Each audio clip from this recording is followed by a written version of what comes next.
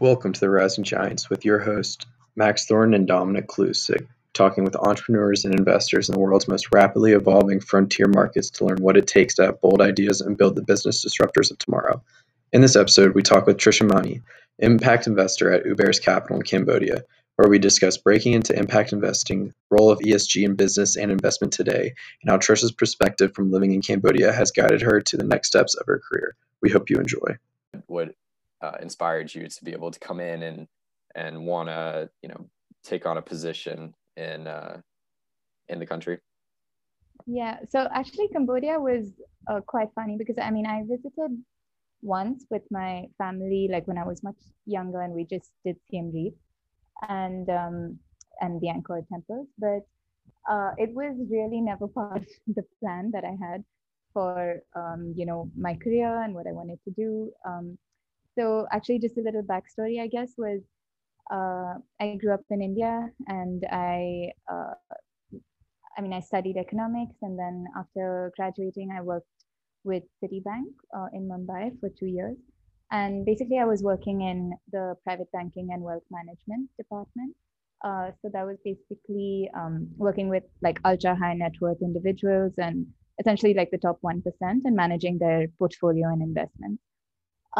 And while that's a very, I guess, respectable and well thought out after career, it was not something that I was passionate about or that I could see myself doing. And so but it also sort of exposed me to like the nature and scope of wealth, like private wealth that exists in the world. And so for me, it was more of a question of, okay, if this could just be redirected towards like social ventures or socially conscious businesses, that could be like a win-win for everybody. And so that's how I started sort of researching the field of impact investing and sustainable finance. And after I quit my job, I moved back home for a few months, and I was just sort of looking at like impact investing opportunities, and I kind of wanted to get out of India to see like to see different markets and different cultures and understand what else is out there. And I found this opportunity in Cambodia. And honestly, when I applied, it was just for an internship. And I sort of just, it sort of got lost amongst the many applications that I did. And I almost forgot that I had applied for it. And, but then when I had all of these interviews and I got the job, it just seemed like a no-brainer. I was like, okay, why not? Let's see what it's like. And honestly, in my head, I was like, okay, if I hate it, I'll just come back in 3 months. But I guess here we are a year and a half later, and it basically showed me exactly what I wanted to do. So I came to Cambodia basically for the job, and the job was exactly it basically led me into the career that I want to build as well. So that's sort of how I accidentally fell into Cambodia and impact investing. Thank you for that, Trisha. I fully agree. I think there's something like 400 trillion in wealth floating about in the world, and yeah, if you can direct that to the right areas, it can make a huge difference. Like some of it's just sitting in cash and bonds, and exactly. there's so many opportunities in impact and venture. And well, how do you think it compares, like the social and the impact space in India versus Cambodia? Would you say there's more of a focus in one or the other? So I think the at least like the sustainable finance field in India is much bigger and I think a lot more developed than Cambodia. So you already have a lot of Sequoia Capital and like a lot of big funds that are moving towards impact investing as well. And so it is a lot more, I feel like it's a bit more advanced than in Cambodia in terms of just one, the amount of funds that are being directed towards socially conscious businesses. And then also in terms of like expertise and, also developing all stages of the business. So you also have like accelerators, incubators, the funds themselves, and then larger private equity funds. So it's moved from, say, just venture capital sort of a little bit into the private equity space as well, which is interesting. Whereas Cambodia, I think, is just at the start of the journey. So it's still more focused on like accelerator, incubator, and like a little bit of venture capital, I think. So it's on the path, but I think it's just a little bit behind maybe. Okay. Yeah, I mean, I fully agree with that. Just looking at all the deals being done in India this year, it's crazy how much is being done. I mean, I think they had the best year they've ever had in private deals done. But maybe just tell the audience a little bit about Uberis and how they fit within the overall investment scene in Cambodia, and also Sure. I believe Uberis has had some experience in Myanmar as well. So maybe you could give some perspective there. Yeah. So Uberis is basically an impact investment fund based in Cambodia. It's a triple bottom line fund. So that means that we're focusing on social and environmental returns in addition to financial returns.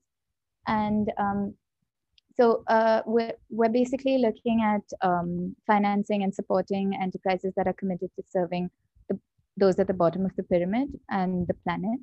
And so from that aspect, we really look at like the primary sectors when we're looking for companies to fund. So we're looking at agriculture, energy, water, waste management, and like healthcare and education, essentially.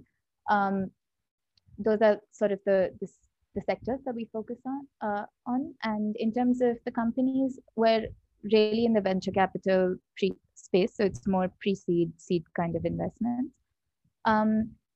So that's just a sort of introduction to the fund in itself. But in terms of our investments, so we have a few investments in Myanmar right now. One's in the smart agriculture sector. So it's essentially a company that provides mechanization services to smallholder farmers in Myanmar.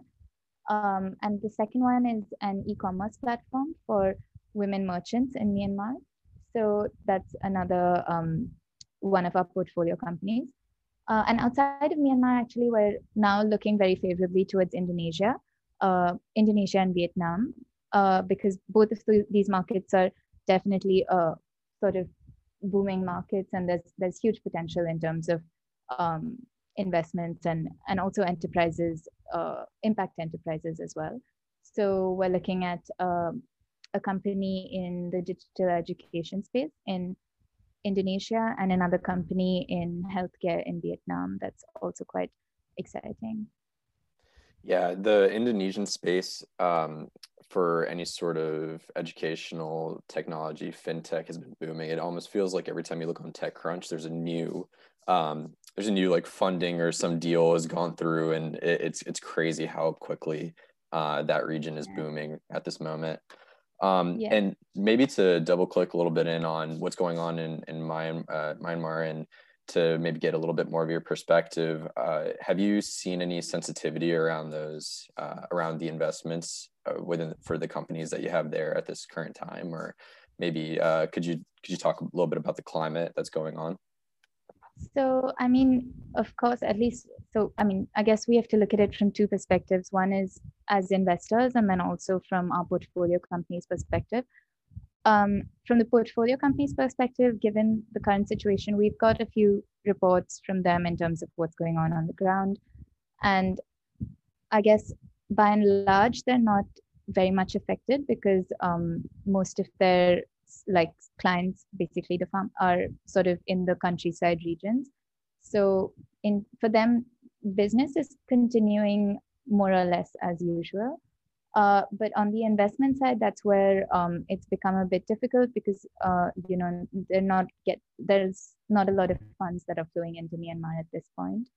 And even for existing investors, they're hesitant as to whether they would want to follow on with their investments as well. So I think in terms of the fundraising side for the companies, it's a bit of a tense situation because for now, I think they're stable for at least the next couple of months. But with the sort of pause in the inflow of capital in the country, that's going to make it a bit difficult for them to sort of sustain operations and their business as well. Okay, understood. And I guess touching more on your experience in Cambodia, how would you kind of rate the overall maturity of of the market in comparison to, say, you know, some of the other markets that you look at, whether that be Myanmar, Vietnam, Indonesia? Where do you think Cambodia fits, and what are some of the investors, what are some of these misconceptions that maybe investors have of the market and of the country? So honestly, I think since we started operations as well, given that we're based in Cambodia, we've always been looking for, you know, a company to invest in Cambodia itself. And we've come close to a few companies that we would have invested in. But I think what we've also noticed is that in terms of expertise, Cambodia is still not maybe at the same level as, say, Vietnam and Indonesia. So I think that's also a question of the sort of the level of accelerator incubators and the work that they're doing as well. So just to give you context, a lot of the companies, I mean, it's important for companies to go through like an incubation acceleration stage before they can come approach investors and be investment ready, essentially. So that's something that we've noticed is a lot of, like, Cambodia has no dearth of like social enterprises or entrepreneurs that have amazing ideas, but I think they still need some time within the incubation and acceleration space before they can become investment ready. And I think a lot of that ties back to just basic technical expertise and like skill development, which is something that I think a lot more needs to be invested in that space so that you can really leverage the potential that these entrepreneurs have. And so that's something that we've faced as well with companies in Cambodia, is that they're maybe not yet ready for investment. But definitely and so actually coming from this perspective with Uberis as well, we've registered an NGO, a nonprofit in Cambodia, which is called Uberis Planet, whose basic role is essentially this: it's to provide technical assistance to impact-driven enterprises in the region. Because in our experience of evaluating companies, this is like a major skill gap that we noticed. And that's something that we want to fulfill, because we can definitely see the potential, but we just need sort of to redirect the focus towards technical skill development and expertise so that we can make them investment ready and you know, redirect capital within Cambodia. Okay, and quickly on that, would you say it's quite rare in that somewhere like Cambodia has a lot of these accelerators and incubators that are run by NGOs? I think, you know, the statistic is there's more NGOs per square kilometer than in Cambodia than any country in the world. What do you think? Yeah, what do you think they're not focusing on, and how do you think that model needs to evolve in order to meet the market? I think that's true. I mean, you know, there are a lot of sort of nonprofits and NGOs that work with social enterprises in the region, but I think there's just like a miscommunication between the nonprofits and the investors in terms of what the expectation is. And that's something that, you know, at Uberis and then also with Obor Capital, that's something that we're trying to fill the knowledge gap and the miscommunication, so that we can really communicate to the accelerators and the nonprofits what exactly we want from an investor perspective. And then they would be able to train their cohort of enterprises in that. Because right now, I think what they're doing is they do provide technical assistance and they do provide sort of technical skill development, but it's still not aligned towards what we expect as investors. And that's something that we're now working on in terms of bridging that knowledge gap so that we can sort of work collaboratively in getting these companies through, you know, through the accelerator and then also through to the investors, to the investment stage. And I think that's the other thing that we see, that, you know, maybe there's a lot of these businesses that could be preparing themselves to take on investment from, you know, large impact investors from around the world, but maybe from whatever reason there just isn't a realization that those are the types of investors that they could attract.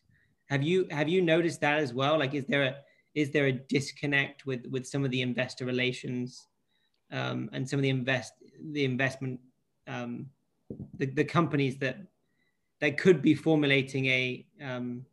marketing strategy better when it comes to investors? Yeah, I think that's definitely a problem as well here, is that I don't think a lot of entrepreneurs are familiar with the concept itself of impact investing. Or if they are, then sometimes it's a misconception as well. So that's something that we're working on in terms of just making the community and the ecosystem understand what exactly impact investing is and what we're looking for, and how that you have this sort of massive pool of wealth available for you, but you just need to know how to position yourself and how to present yourself in order to gain access to these funds.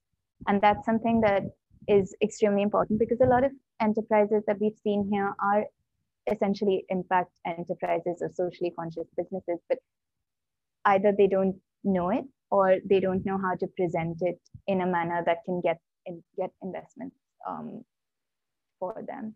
And so that's something that we're also working on, is basically to help entrepreneurs understand that if your business has any sort of positive social or environmental impact, then you can access funds from impact investors. And it's only a matter of how you present your business. And so if you are able to present your business as a socially conscious business, or as a business that has a positive social or environmental return in addition to a financial return, then you have this massive pool of capital that's waiting to be deployed for you. And another misconception, though, is that for impact investors, we're only looking at the social or environmental return. And that's something that we're also trying to change, is that it's important to have a financial return and a strong business model as well, in addition to having a positive social return. And that's when you have all of these three things, that's when you can sort of unlock all of this pool of capital. Right. And Trisha, something that I remember, since we go back and have known each other for a little bit of time in Cambodia too, is that during your time, you actually didn't have a motorbike for a while. And you were taking a tuk-tuk everywhere, which of course, supporting the local economy. But could you tell us a little bit about your journey on getting onto the motorbike and getting that confidence to drive in the traffic of Cambodia? Honestly, yeah. It took me about almost a year, I think, until I got confident with the streets of Cambodia. And I'd never ridden a motorbike before, but I learned here, and then I got myself a little scooter, a little moped. And honestly, my first week of getting it, I had like 2 accidents, and I was like, okay, maybe this was a bad decision. But no, I think since then, touch wood, it's been great. Honestly, like Cambodia is like a perfect place to have your own little moto, because the sort of freedom and independence it gives you is amazing. And you can, like, there's not a lot of traffic. I mean, when I say there's not a lot of traffic, I'm coming from like Mumbai. So right. Comparable in a different sense. Yeah, that context is important. But for me, Phnom Penh is like a tiny little town, and so it's really an enjoyable experience riding around in my little moped. And yeah, and it's been great. I'm really sad to have to sell it now. Yeah, that is when you are driving around, you feel like you're always on edge, but in a good way. It's like if there's ever any traffic, you can weave around it. You can go up onto the sidewalks, and traffic lights are of little importance in some cases too. They're more suggestions than restrictions, actually. But also, I guess you become a bit more confident after you start driving a little, and then sometimes it's scary, and you're just like, okay, no, you have to chill. You do gain that confidence after being like, okay, well, now I need to take this right in front of 3 lines of cars, so I'm gonna just go for it instead of blocking up the whole road. I think if anything, getting a motorbike teaches you confidence. Like 90% of it is confidence. Yeah, and to go back a little bit into Uberus, when you joined some of your functions as an investment analyst, you we're doing deal sourcing and due diligence. But something that was really interesting that you were a part of was creating the ESG framework for the fund, if I'm not mistaken. Yeah. And it'd be great to have your perspective on maybe some of that process, and then the importance of an ESG framework in a fund like Uberis, or in just a business in general. Sure. Yeah. So when I came in, honestly, like I had no sort of background in impact analysis, evaluation, or even what ESG is. And so for me, it was definitely a challenge, but it was also it was right up the alley of what I'm interested in. So I've always been someone who's interested in the development space and in sort of impact evaluation and understanding how to essentially quantify it.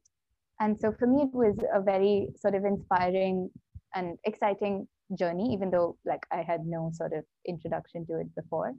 But what was also interesting is, as I realized that as I was researching it, the global community was also researching it as well.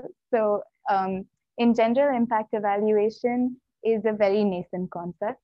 And that's something that I've learned as well, is that just in general, the concept of quantifying impact is extremely subjective, right? Because you can't really put a number to something as subjective as social impact or environmental impact. And so what I found when I was researching it is that there's a whole dialogue and a conversation about different methods of understanding impact, both conceptually and then even in terms of a fund, in terms of putting it down, like breaking it down into actual numbers, and in some cases also breaking it down into monetary terms. So what is the social impact of an initiative in terms of USD? So that was something that was interesting to explore for the fund. What I did was basically use a combination of different universally accepted frameworks. But what you also realized is that context is very important. So while the UN and CDC and a lot of the GIN and a lot of organizations have their own methodologies of quantifying impact and if creating an impact evaluation framework, it's important to also understand the context that you're in. So for a lot of cases, things that might things that might work with in, say, developed countries would be completely different in a developing country. So that's something that I had to also adapt when I was doing the ESG policy for the fund. And so that was an interesting experience as well. In terms of, sorry, I forgot the other question. Oh no, that's fine. And it's interesting that you bring up the point with looking into more developed markets. And I think something that would be great to talk about is around investor relations, and in terms of how you go about explaining the idea of impact and ESG to these investors, if there's much of a difference between the investors that you speak to in the Asian region or in Europe or US or wherever you may be having that contact with an investor. It would be interesting to maybe see if there's any difference in those conversations or understandings in general. Yeah, so I mean, I have definitely found differences in terms of investor understanding of impact, but not so much geographically, but more in terms of the method. And I think that's because conceptually, when you try to understand how do you quantify impact, there are different ways to doing it. So in some cases, some investors are more subjective. So they would rather see, say, like a concept like the UN SDGs or that as a metric to measure impact. So you would say, okay, this is alleviated poverty, or it's reduced inequality, or it's improved education. So those are more theoretical concepts, but not really quantifiable in any manner. And so that's one type of investor, which would just sort of look at conceptually, what have you done with your investment. Another type of investor also may want sort of more objective numbers, sorry.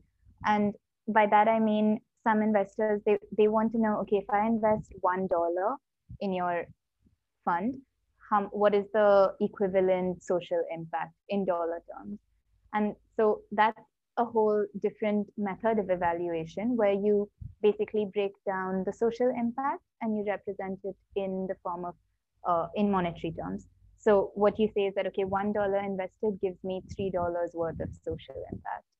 And that's something that sometimes is what investors look for as well, where they really want to know, okay, what is the monetary value of the impact that I've had?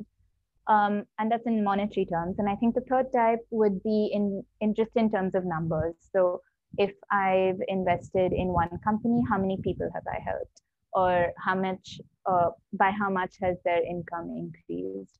Or, how many children have I sent to school or something like that? So it's really more, I guess, from the investor perspective, it's more how they conceptualize the concept of impact and then what their preference is. And I think what we've noticed in most cases is that most investors, they really just want to either know conceptually what the SDGs, like which of the SDGs are they furthering with their investments, and then also in terms of just the number of people that they would help with their investments. Okay, understood. And building on from that, if you were to be given, let's say, $1 million tomorrow to invest in a impact or like as you say, a triple bottom line company, or strategy, where would you put that money in Cambodia? Is there any particular like startups or sectors that have really caught your attention that that you'd put the money towards?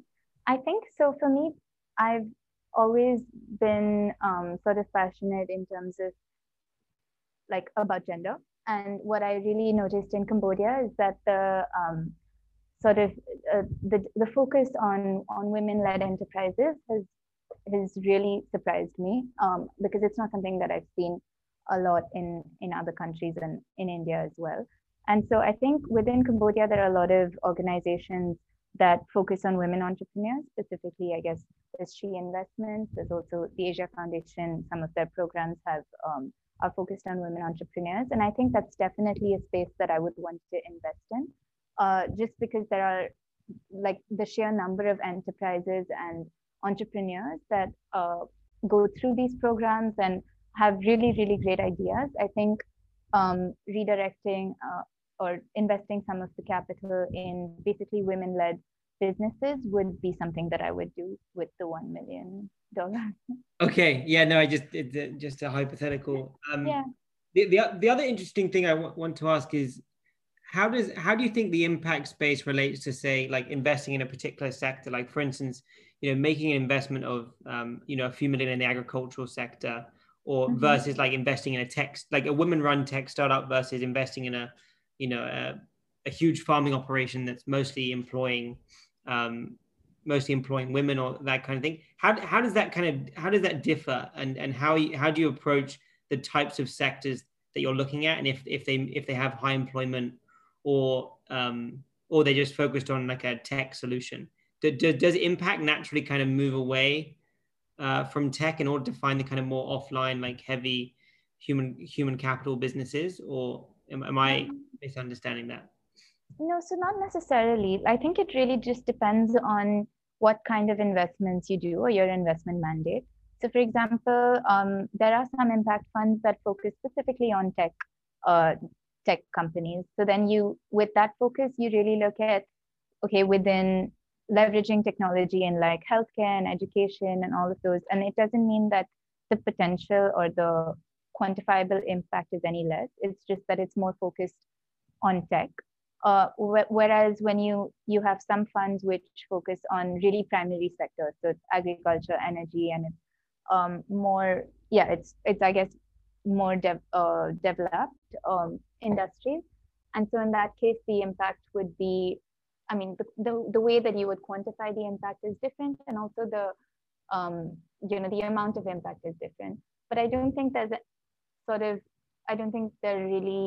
there's any major difference between the two. It just depends on what sort of mandate you have as an investment fund or as an investor, and in at what scale and at what level and who you want to impact. So maybe in both situations, your beneficiaries could be the same or could be different, but it really depends on what sort of target beneficiaries you would like to help.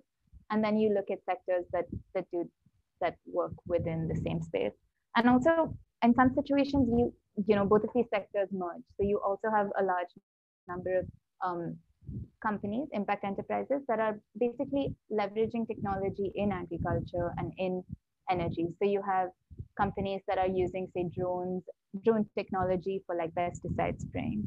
Or one of the companies that we're investing in is basically an app that connects, it's kind of like an Uber, but for tractors for farmers in Myanmar. So there's a lot of sort of collision between the two sectors. So it's not anymore completely different sectors as well. Okay, understood. And yeah, building on from that, are there any particular sectors and areas that you actually think there's too much focus in Cambodia, whether that be, I don't know, something like fintech, for instance? Like what sectors do you wish there was more, had more attention, and you hope to see more activity in moving forward? Within Cambodia, and also I guess in general in Southeast Asia, I mean, personally, I'm someone who I really want to see focus towards, sectors that serve the bottom of the pyramid. So I would still focus more on like agriculture, energy, water, waste management, healthcare, education. Because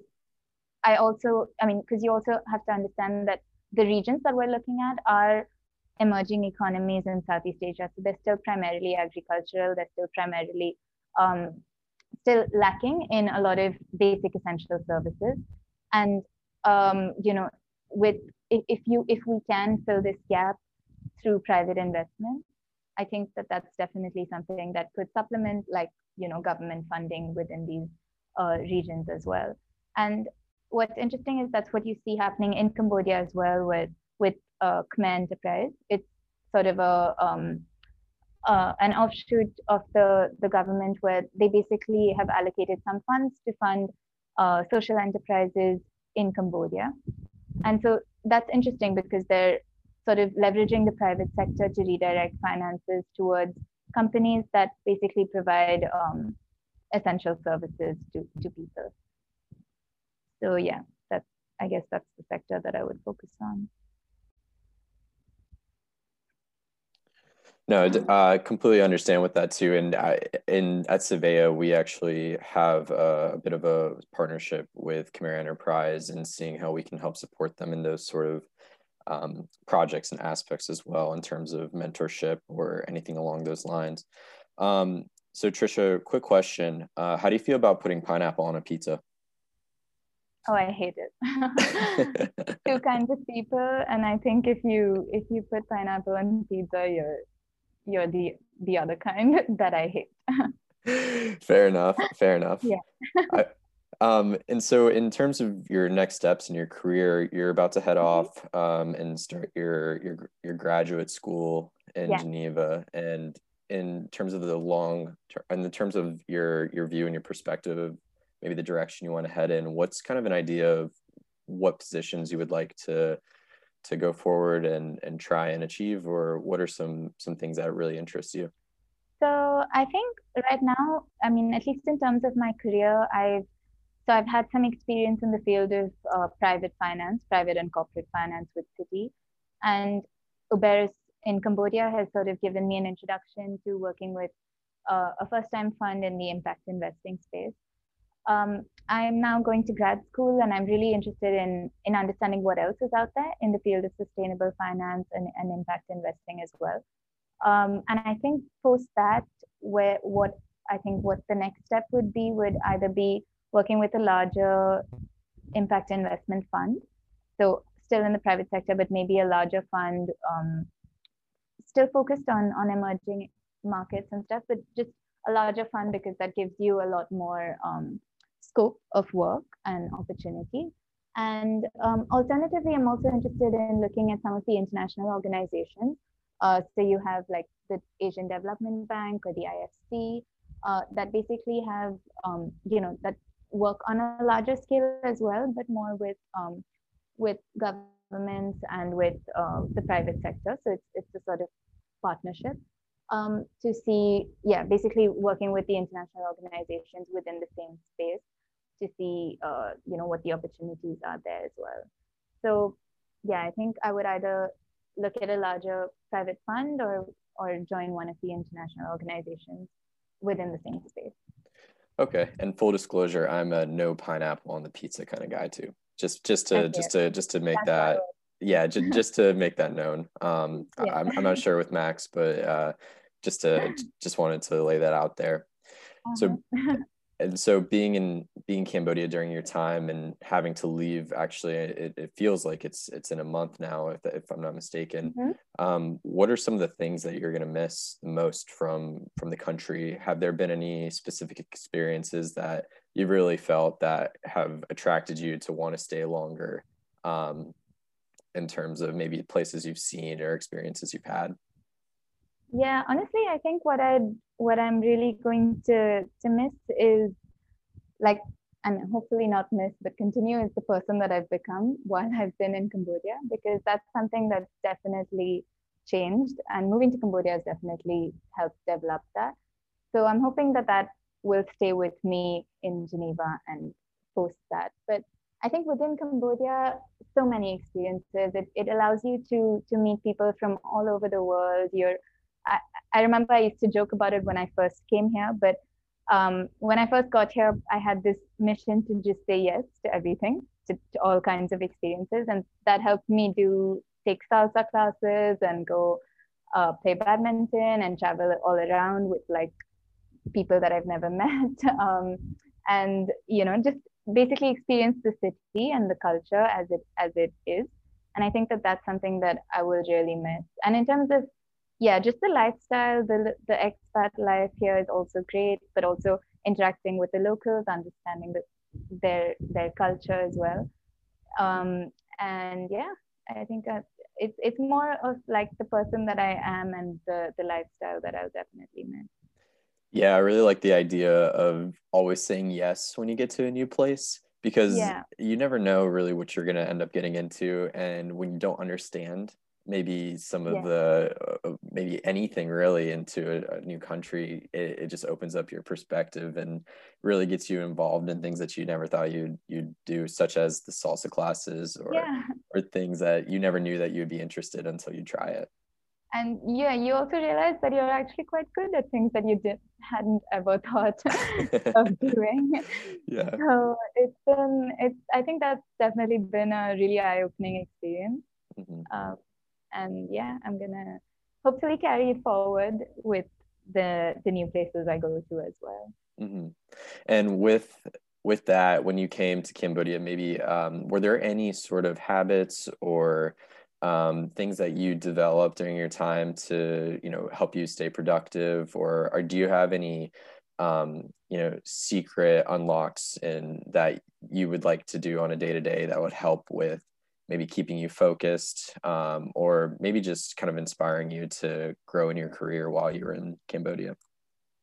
I think since I came here, I became a lot more conscious of sort of a work-life balance, I think, and also taking some time for like personal growth. So I sort of made it a point to read every day, to spend some time doing something I enjoy, to being more open to doing things outside of work. Because I think before that, I mean, also with the Indian culture and in general, I guess Asian culture is very like work oriented and work focused and stuff. And especially with city and like the corporate finance field. So I think coming here, I took a lot more time to explore activities and passions that I had outside of work, even though work in itself was definitely something that I loved doing and enjoyed a lot.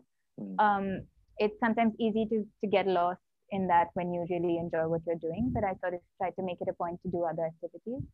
And so that's something that definitely helped me just in terms of like reading every day, listening, like, watching documentaries, podcasts, movies, basically being also like going out and experiencing the city with like art galleries and things that I may not have before sort of exposed myself to, and I may not have known enough about. Just being more open to going out and being more exploratory. That's something that definitely I think helped me also within my workspace then stay more focused and be more productive as well. And also apply the things that I've seen and learned and read and watched in my work as well. Mm-hmm. Right. And can completely relate to that too, having previously worked in a corporate finance role. And Yeah. you kind of get into the monotonous cycle of life in a, not to be in a, to put that in a depressing way, but you kind of just get into a routine where you just work, you come back home, you might have some dinner and then you just kind of go to sleep. And taking a step back and looking at the bigger perspective of maybe stepping away from that sort of position and inserting yourself into a situation like Cambodia at where everything's completely new. You're just more of a sponge, and in that case you take on, it's almost like a information overload in a good way, though, that you realize that you have the opportunity to really explore things that you didn't know that you liked before. Yeah, exactly. And that was especially true for me with like art and music and stuff. And these things I didn't really explore a lot of before, with my job. But that's definitely something that I really have become much more appreciative of since I've come here. And so, yeah, that's so yeah, and so it'd be interesting to hear, you mentioned reading a little bit more and podcasts. What are some of the most important, what is the most important book that you've read, or maybe is there something that you've read recently that has really inspired you in one way or another? Something that I've read, yeah. So I mean, recently I read a book that changed my life. Not to sound dramatic, but just a little bit. It was, yeah. But honestly, I mean, I 100% would recommend you and everybody else to read it. It will definitely change your life. It's called Man's Search for Meaning, and it's by Viktor Frankl. And it's basically it's kind of a philosophy book, but also a biography of and basically what he talks about is how all of us are sort of searching for meaning in life, and how do you find that, and what drives each of us as human beings, and sort of how do you find what drives you, and how do you redirect your life towards that meaning. And he starts with, so he's basically a Holocaust survivor. So he starts with his experiences in the Holocaust, but it's not one of those usual depressing books about the Holocaust. It's more inspirational in terms of what really drove him to find meaning in his life.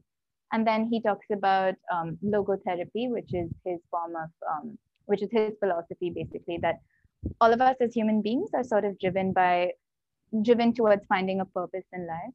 And when you identify that, and when you are able to work towards it, then your life becomes a lot more fulfilling. And I think that's something that definitely changed my life as well, where I was able to sort of understand what really drives me as a person, and then build my life around that. That's definitely a very fascinating book, and something that I'll put next on my reading list. Our classic closing question that we like to ask everybody is, what is the most important advice that you've ever been given? I think I would say, so my mom actually always said that with freedom comes responsibility. And I think that that's something, it's simple, but it's something that sort of really stuck with me in every aspect of my life. And I think it's important because, as we grow up, but also in like roles that we take with jobs, in your career, you're always striving for a lot more freedom, but you have to understand that there's a lot of responsibility that comes with it. And just being conscious of that can enable you to do things in a much better way, and sort of help you really achieve what you want to achieve. So I think that that's something that sort of stuck with me throughout. So even, with moving to Cambodia, with like my career, with my job as well, in any task, um, when you know that you have the freedom to do something, you also have a responsibility to make sure that it's done well, or to make sure that you give your best. And that's something that I really believe in as well. With freedom comes responsibility. I absolutely love that, and holding yourself accountable for any sort of anything that you do in life, whether it be work related or even with yourself. That's really awesome. Well, Trisha, I just want to say that it has been awesome speaking with you today, and really have learned a lot about the impact investment space and your experiences, and have had a lot of very interesting, interpersonal ideas as well. And just thank you so much. I want to really thank you for coming on to the show. Thank you so much for having me. It's been a pleasure talking to you and Max, and I wish you the best for your podcast. You're doing great things.